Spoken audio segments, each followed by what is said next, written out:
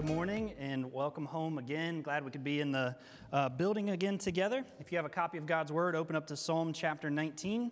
Psalm chapter 19, we're going to jump all over the place today.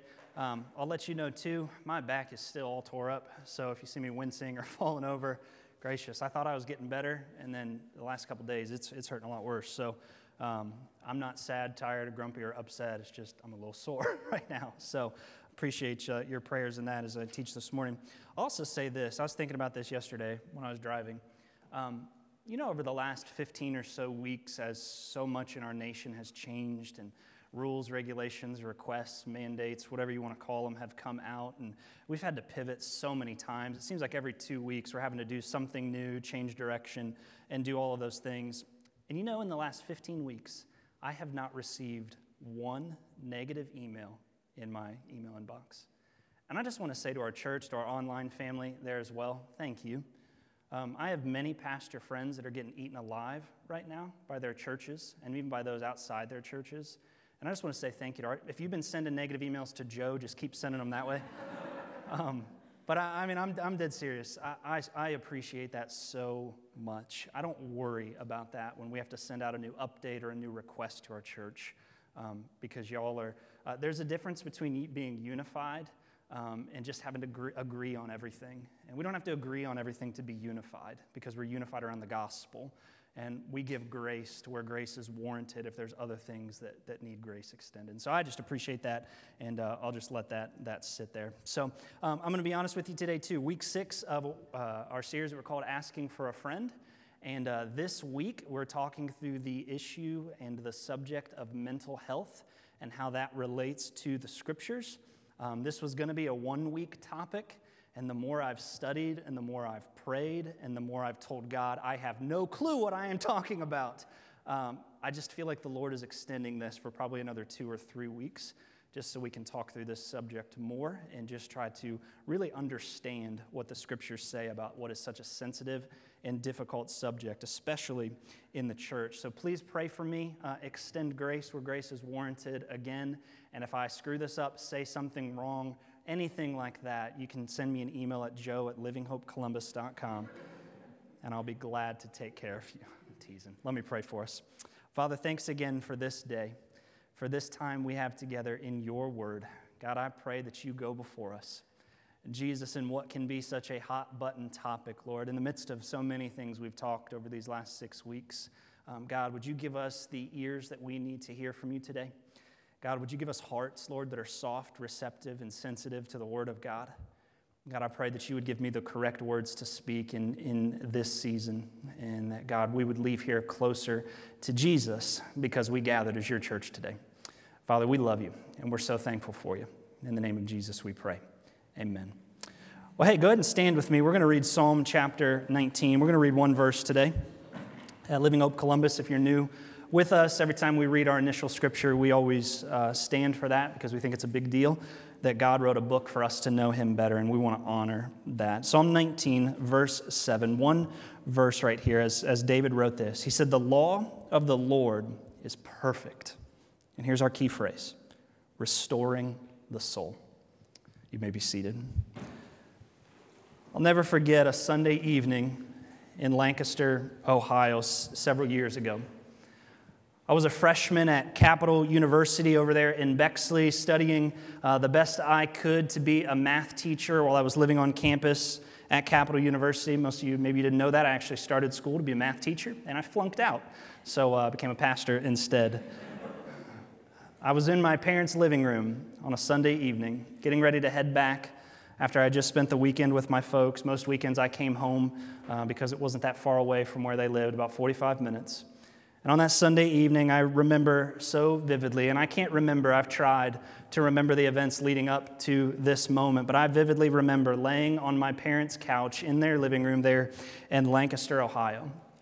And as I was laying there, my body was literally shaking like a leaf. I was trembling all over to the point that I was unable to control my body at that point, just trembling and shaking. I remember my thoughts racing so fast that I couldn't even verbalize what I was thinking as my parents were standing there with me, just trying to comfort me, trying to talk me through what was going on in me physically and I believe spiritually as well. It was the first time I can remember really suffering or having these feelings of overwhelmed anxiety. This was brand new for me. I was overwhelmed. I was distraught. I was discouraged. My mind was racing. My body was shaking. And to be completely honest, as about a 19-year-old kid, I don't remember a point in time where I had ever been so scared and so afraid because this was all foreign to me. And for me, I believe that that was the moment in a very general sense. That was the starting point for me, Aaron Taylor, with a battle that even to this day that I have fought against depression and anxiety. I've had seasons and times in my life where the weight of depression felt so heavy on my mind and my soul that I didn't leave my bed for at least a full 24 hours. If you've never experienced that, it's hard to describe. Where weight just is on you. It just feels like somebody has put those 45-pound gym plates all over the top of your body, and you have no choice but to simply lay there. I've had those seasons where anxiety was so crippling for me, just distraught, overwhelmed, uncertain about what the next moment would look like, where I just felt crippled completely as a human being. And for me, thankfully, praise be to Jesus, this hasn't been something that I've had to deal with many times throughout that moment, since that first moment, but it's been part of who I am and something that I deal with now, even as a follower of Jesus. I even went through a short season where I was medicated for my depression and anxiety because I just simply couldn't get them under control. There was a battle going on inside of me, and I went to a doctor and I sought help for it. Friends, I want you to hear me today. Mental health is not something that I'm numb to. I think sometimes when we think of, and I don't say this in a prideful sense, when we think of pastor, we think spiritual leader who's kind of a goofball but probably has it together spiritually and mentally, maybe.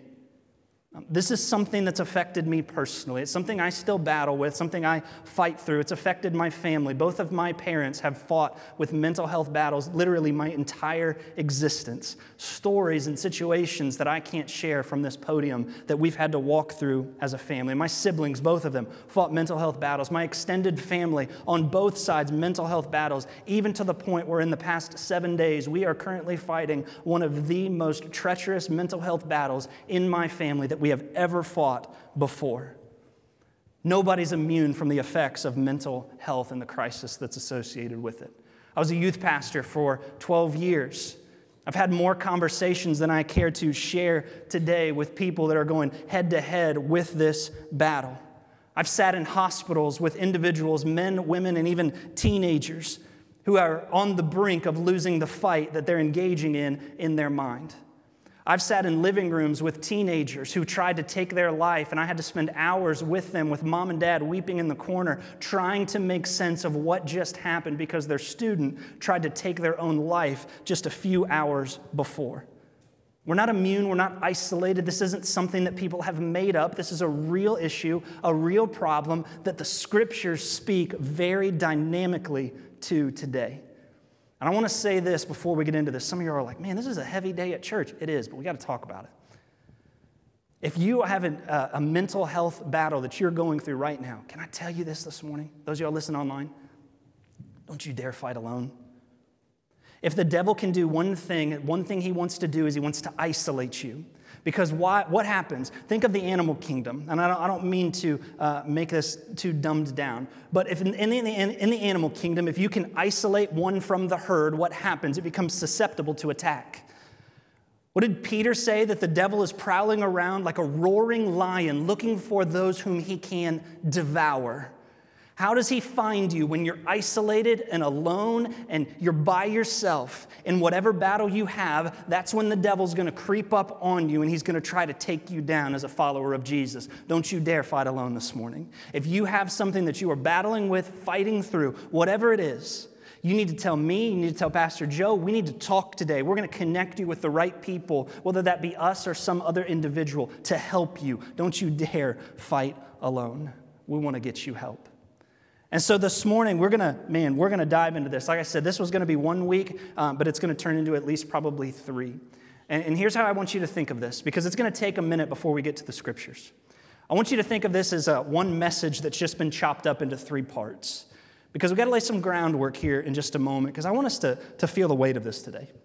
I want us to leave here with hope, but also with just a holy, maybe discontentment, we could call it, that the church needs to rise up and mobilize to help those who need help. That's what I want us to see today. So I'm going to ask Jesus to be with us one more time, and then we're going to do this. Father, thanks again for this time. God, it's heavy. God, it can feel weighty in this moment. And Lord, I think we need to feel that. But God, I pray in the midst of the weightiness that your Spirit's presence would overshadow that. God, that your Spirit would sit down next to each one of us today. Speak truth into our ears and into our hearts. God, mobilize the church to be the solution to a problem. God, we love you. In your name we pray. Amen.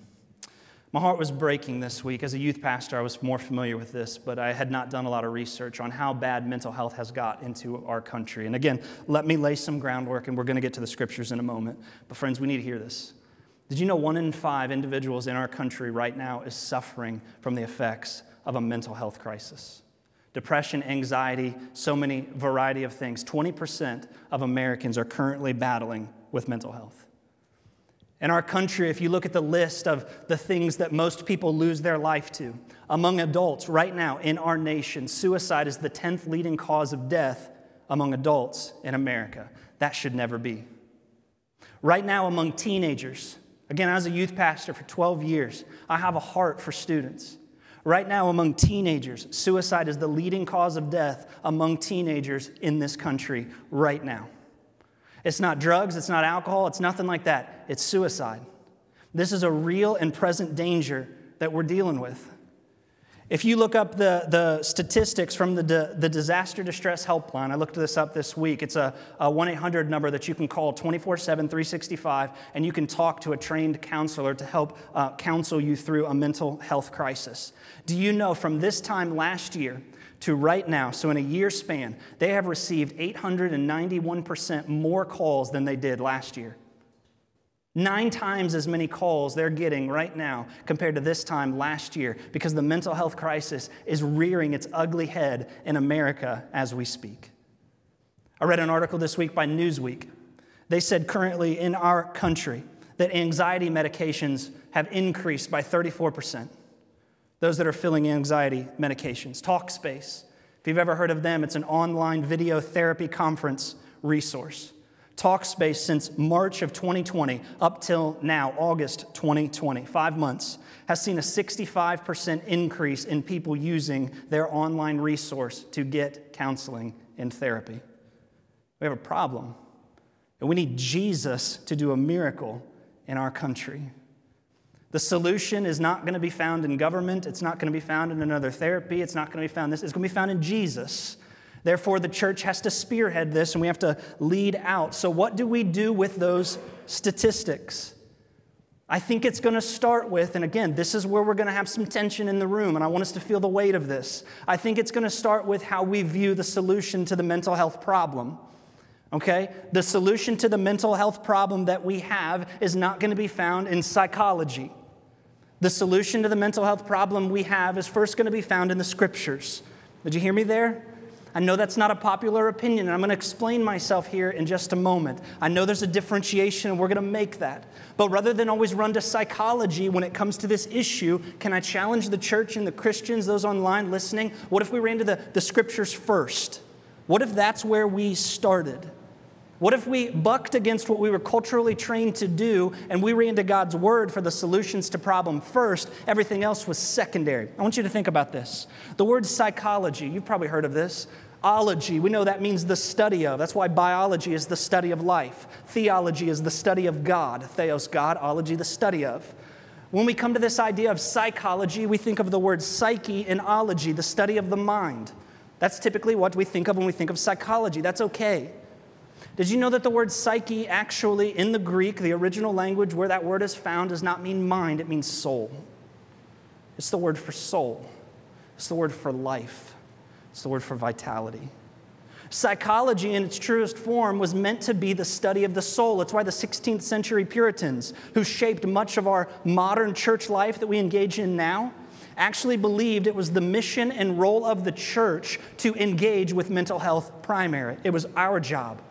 They actually believed that they were ministers of the soul. You see, the solution to the problem is going to be found in the church and in the Scriptures. You see, the solution is going to be found if we approach the subject in a different manner. Because the primary solution is going to be found in the Scriptures rather than outside sources. Don't view this as a crutch. Don't view this as an alternative. This is it. This is the solution. Let me explain this a little bit more. If you're a note taker, hang on tight. Here we go. Here's our first point, Genesis 2, verse 7. Let's talk about human design. Let's talk about the way that God designed you and me as individuals. Because I think when we talk about mental health and as it relates to the Scriptures and inside of the church, we need to spend a moment talking about how God made us. Let's talk about our divine design for just a second. You see, over the years, as I've engaged in this topic, people don't want to go to the Bible for solutions to the mental health problem. As we said a moment ago, we often see it as a crutch. It's a false Band-Aid to a problem. It doesn't really solve anything for us. It's irrelevant. It's not a relevant solution to the issue at hand. Yet I believe that if we truly understand our divine design, how God created you and me as humans, we're going to quickly understand that this is where we need to run first, not second. This isn't where we go third. This is where we start to solutions for the problem. Look at Genesis 2, verse 7 with me. The Bible says in Genesis 1, God has just finished creation. Now in Genesis chapter 2, God is creating the image bearers of his creation. That's human beings. And in verse 7, as Moses pens down these words, looking back into creation, he gives us a little clue into how God designed you and me. Look at verse 7 with me. It says, then God formed man of dust. Don't miss that. God formed man of dust from the ground. And he breathed into his nostrils the breath of life, and man became a living being. Now watch this with me. So from the hand of God, human beings were created, Genesis 2, verse 7, and our makeup was comprised of two things. Maybe you haven't noticed this before in Genesis 2, 7. We were created to be material and immaterial beings. The material beings are flesh. How did God create that? Well, the Bible says that he took dust from the earth and he formed man. He formed the material, physical being that we know. You can feel your arm right now. You know that you have bones inside of your body. You're covered with skin. There's organs right now that are helping keep you alive. And included in the material makeup of the human being in Genesis 2, verse 7 was what? The human mind, your brain. God created us as material beings. We are vessels that dwell on this earth. That's awesome. What's the immaterial? Well, Genesis 2, verse 7 reminds us that God also created the immaterial. That's the part that gives us life. Notice what we read in verse 7, that God took the physical, and then what did he do? He breathed life into us. That's our soul. That's what separates us from the animal kingdom. That's what makes us alive, is our human soul. What makes up our soul?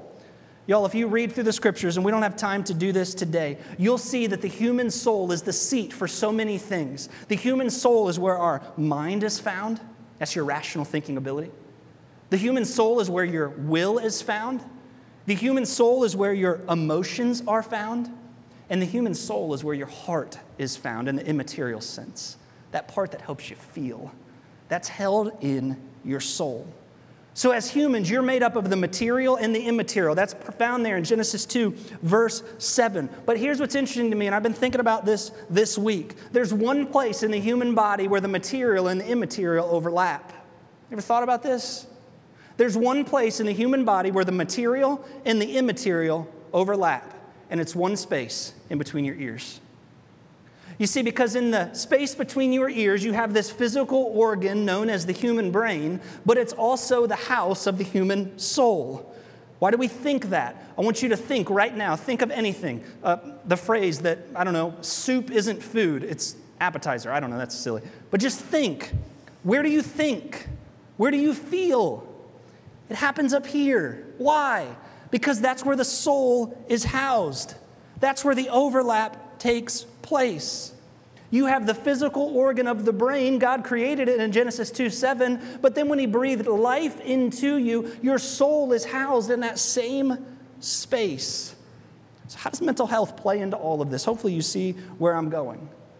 You're going to have some camps that when it comes to the subject of mental health believe that it's completely biological, that there's just things going on with the organ known as the brain where there's misfirings and there's biological mishaps happening, and so we need to treat those things with medication. Yes, that's helpful.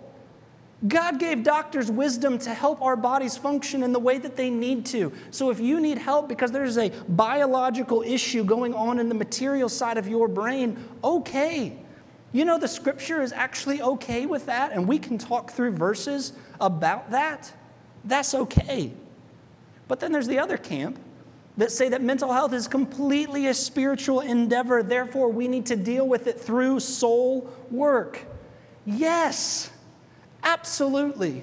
It completely is. Why? Because there's an overlap of the material and the immaterial in between my brain, so I have to deal with both sometimes. It's not an either or, it's a both and scenario when we approach this topic. Friends, listen, there's going to be times, and I've sat across tables with folks, where what God created in Genesis 2:7 goes through trauma. It goes through difficult things. It goes through scenarios that should have never happened. And as a result, imbalances occur. And God uses medicine to help restore the physical. That's okay, and that is helpful.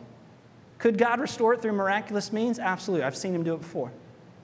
But sometimes God is going to use the miraculous means of modern medicine. That's helpful. There's sometimes, friends, where it's a spiritual issue.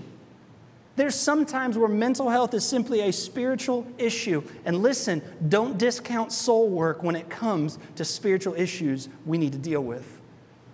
I think, on the authority of God's word, that there's some times that Christians have in the past or are currently engaging in sins that they've never repented of, sins they've become okay with, and that does a detriment to their soul.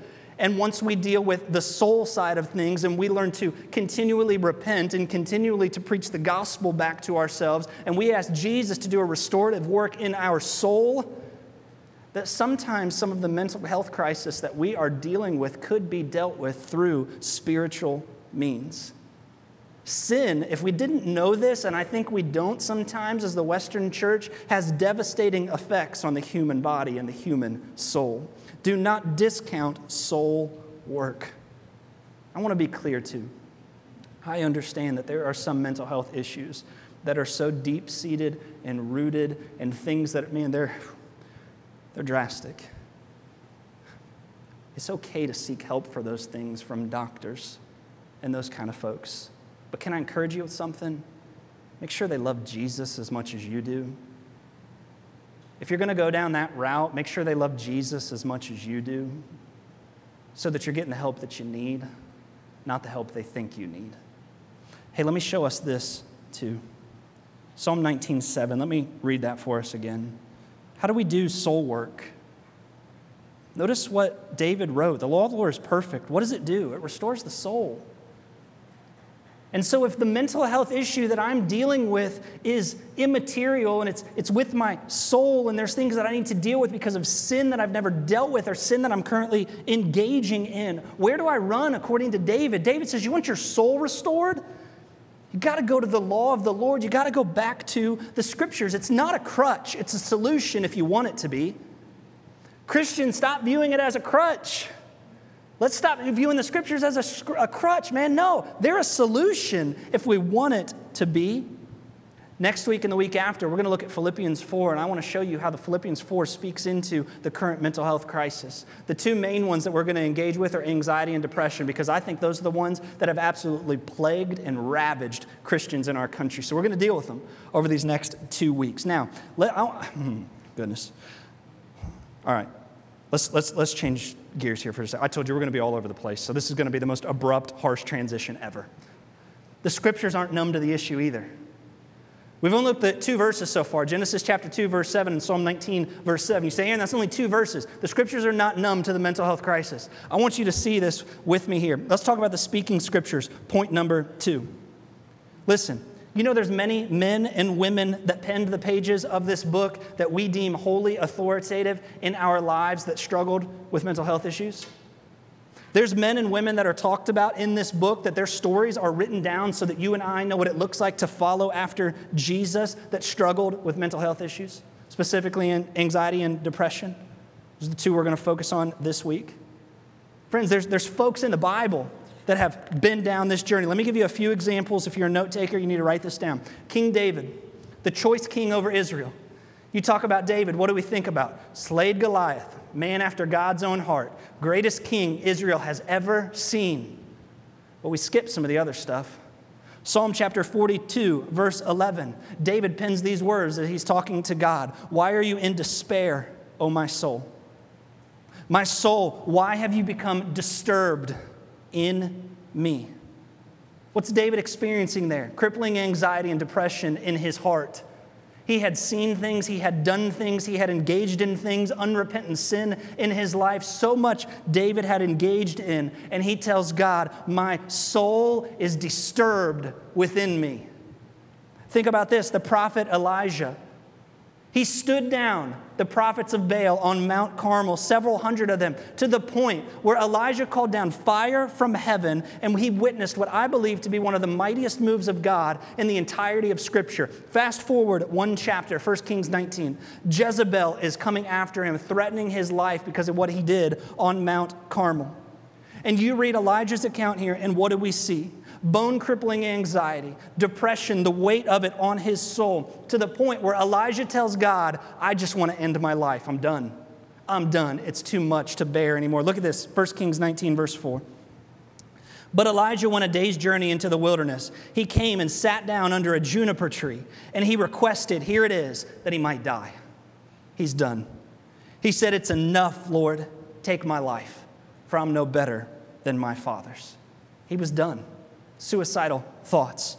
The prophet Jeremiah, he was sent to Israel to deliver a message of God's judgment. That's not a fun job if you didn't know. Elijah, he was rejected, despised by the people. Elijah, known as the weeping prophet, never saw a single convert in his entire ministry. He saw loneliness and discouragement, but never a convert, which led him, I believe, to a deep depression. Jeremiah 20, verses 14 and 18. What does he say? Cursed be the day I was born. Let the day not be blessed when my mother bore me. Why did I ever come forth from the womb to only look on trouble and sorrow, so that all my days have been spent in shame? He's done. What about Paul, the mighty apostle? Wrote nearly all the letters in the New Testament. Paul, the church planter extraordinaire. Paul, the man who stood down kings, received beatings, was cast out of towns. When we think of somebody who was the greatest evangelist to ever live, who do we think of? Paul. Yet listen to this, 2 Corinthians 1, verse 8. As Paul writes the church in Corinth for the second time, he says, we don't want you to be unaware, brothers and sisters, of our affliction that took place in Asia. We were completely overwhelmed, beyond our strength, so that we just despaired life itself. Paul says it became so much, we just wanted to end it. We're done. Can I remind us of this truth today? That if you're battling with depression, anxiety, mental health struggles, that the Scriptures are not numb to your pain. They speak to it. And if you're sitting in this room today and you do not struggle with this, that's awesome. And that's great. Praise Jesus. That's wonderful. But I want us to see this, that God's choice servants did. It's not a sign of weakness. It's not. But what separates God's choice servants here is that they continue to press forward towards Jesus despite the battle. They thought Jesus was worth it. They were going to continue to press forward. The stories we read in the Scriptures birthed from the hearts of men and women who fought the same battles that many people currently do. Yet they refused to be defined by the fight. Rather, they were defined by the God they so faithfully served. Can I say that again? They refused to be defined by their fight, but they're going to be defined by the God they faithfully served. What's our action step with this? How do we fight this biblically? If the Bible speaks to it, If these people struggled with it, what do we do? I want to talk to us about recalibration, and then we're done, and we're going to build off this next week. Again, if my mental health battle is in my soul, which I think for many people, folks, it is, not always, don't neglect this, that we have to learn to run to the Scriptures first as the recalibration tool to get my mind back to a place where it needs to be, to restore my soul with the law of the Lord. You know why we're so anxious and depressed in the church today? It fascinates me, even in myself, when I still deal with this stuff. And I think it boils down to two things, and we're going to dive into these more next week, is we have way too much information and way too much comparison right now in our culture. You hear that? And I think the Scripture is going to speak to this. Right now, we're so anxious and depressed because we have too much information and way too much comparison in our culture. We know too much right now. Therefore, we battle anxiety over things that are completely out of our control.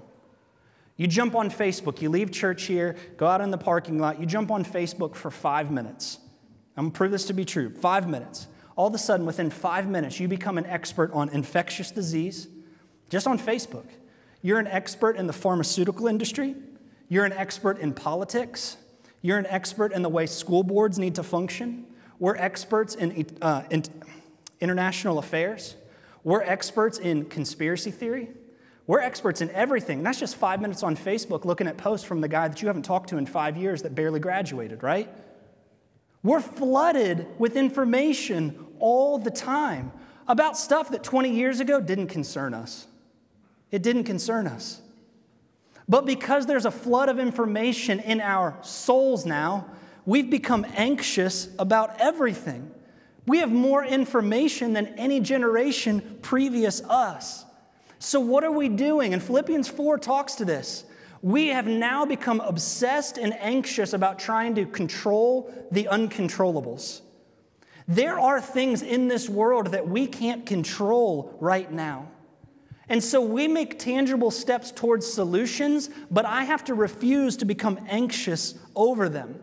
They're out of my control. Therefore, I trust Jesus that He's doing something bigger that I don't understand, and I'm going to trust Him with the results, and I'm going to do what I can with where He has me right now. What did Paul say in Philippians 4, verse 6? We'll look at this more in depth next week. Paul says, don't be anxious about anything. You know that's not an option. Paul doesn't say, hey man, if you feel like it, here's a good idea. That's not what Philippians 4 says. Paul says, don't. That's a direct command. It's the same thing as if Paul wrote, do not commit adultery. Nobody would say, I don't know if I don't want to. Do not steal. I don't know. That Reese's peanut butter bar sounds really good right now. Do not lie. Nobody says, that's optional. We'll see how I feel. It's a Tuesday. I'm tired. What does he say? Do not be anxious. Don't do it. What does he go on to say? But in everything, through prayer and petition with thanksgiving, present your requests to God. And so next week, we're going to look at some practical steps on how does this actually work beyond just a statement into a lifestyle. How does this stuff actually play out? Why are we so depressed? Why are we so depressed as a nation and as a church? We have more than any other generation before us. Did you know right now that if you're sitting in this room that you are within the top 1% of richest people on planet Earth right now? You say, it doesn't feel like it. Trust me, you are. If you're sitting in this room, if you live in America, you're within the top 1% of most wealthy people on the planet. Why are we so depressed? Why are we so depressed all the time? It's because of access. We have access to more things than ever before. You see, we're looking for joy in all the wrong places. If I just had the bigger house, the newer car, the better job, a bigger account, if I had a better spouse, if I had this, if I had all that, we have access to everything. Therefore, we play the comparison game all the time. If somebody has something better than I do, I need what they have. And if I can't attain it or get it, what happens to me? I become depressed. I become depressed in my soul. Years ago, a pastor said this: every day we see the highlight reel of everybody else's life while we just see our day-to-day. You ever thought about that? I hate social media. Nobody puts on social media the fight that they had with their wife on the way to church. You put the selfie of you and your spouse walking through the door. Nobody puts the pictures of them having to just chase their kid around with a belt because they're not listening.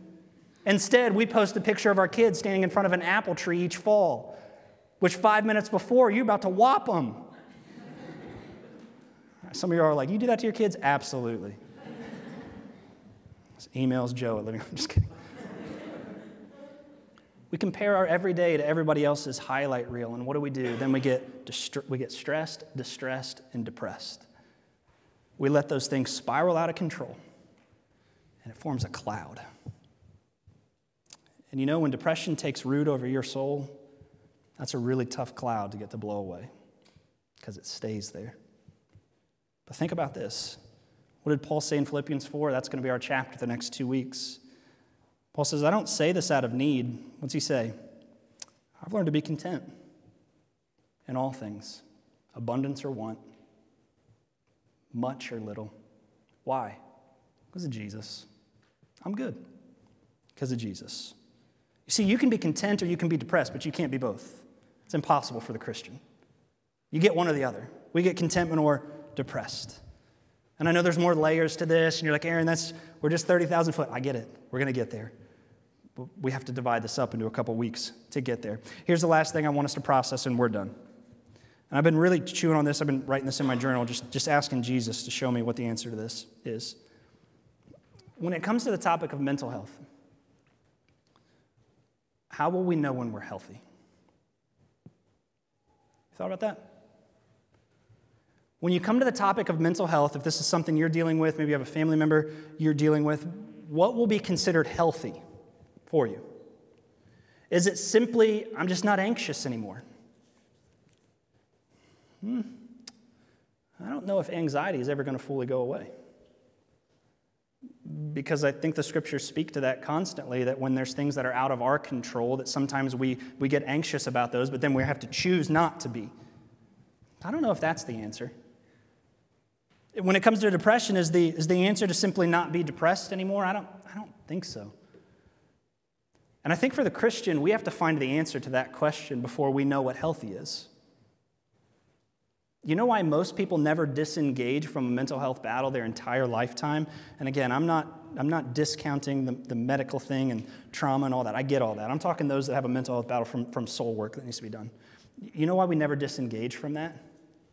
Because we've never defined what healthy is. If I break my ankle, I know the goal. I know where I want to get. I want a healed ankle that I can walk and run on again. What's the goal in the mental health battle? I want to submit to you one verse today, and I'm going to pray. Because I think the goal for the Jesus follower and for mental health is different. And it's in Philippians again, go figure. Chapter 3, verse 10. Paul says, my goal, there's our word, is to know Jesus and the power of Jesus' resurrection. And here it is, and the fellowship of his suffering. We don't like that in the Western church. But I'm wondering if we have to redefine our goal in this fight. Let me pray for us. Jesus, thanks again for this day, for your church, for these people. God, I thank you, Lord, that what is a difficult subject, Father, that you've been here among us. And God, I know we have many unanswered questions. Father, maybe some unanswered feelings right now as we're continuing to process through this topic, and that's okay. Father, I pray that what we do know, that, Father, you would allow that to take root in our soul this week. And that, Jesus, it would draw us to a deeper trust in you because we know on the authority of your word and your past character, God, that you're a good God. When it doesn't feel like it, you're good. When it doesn't seem like it, you're good. And when it doesn't feel, Lord, like you understand, we know you're still good. And so we're going to rest there this week. God, thanks for your word and our time together. It's in the name of Jesus Christ we pray these things. Amen.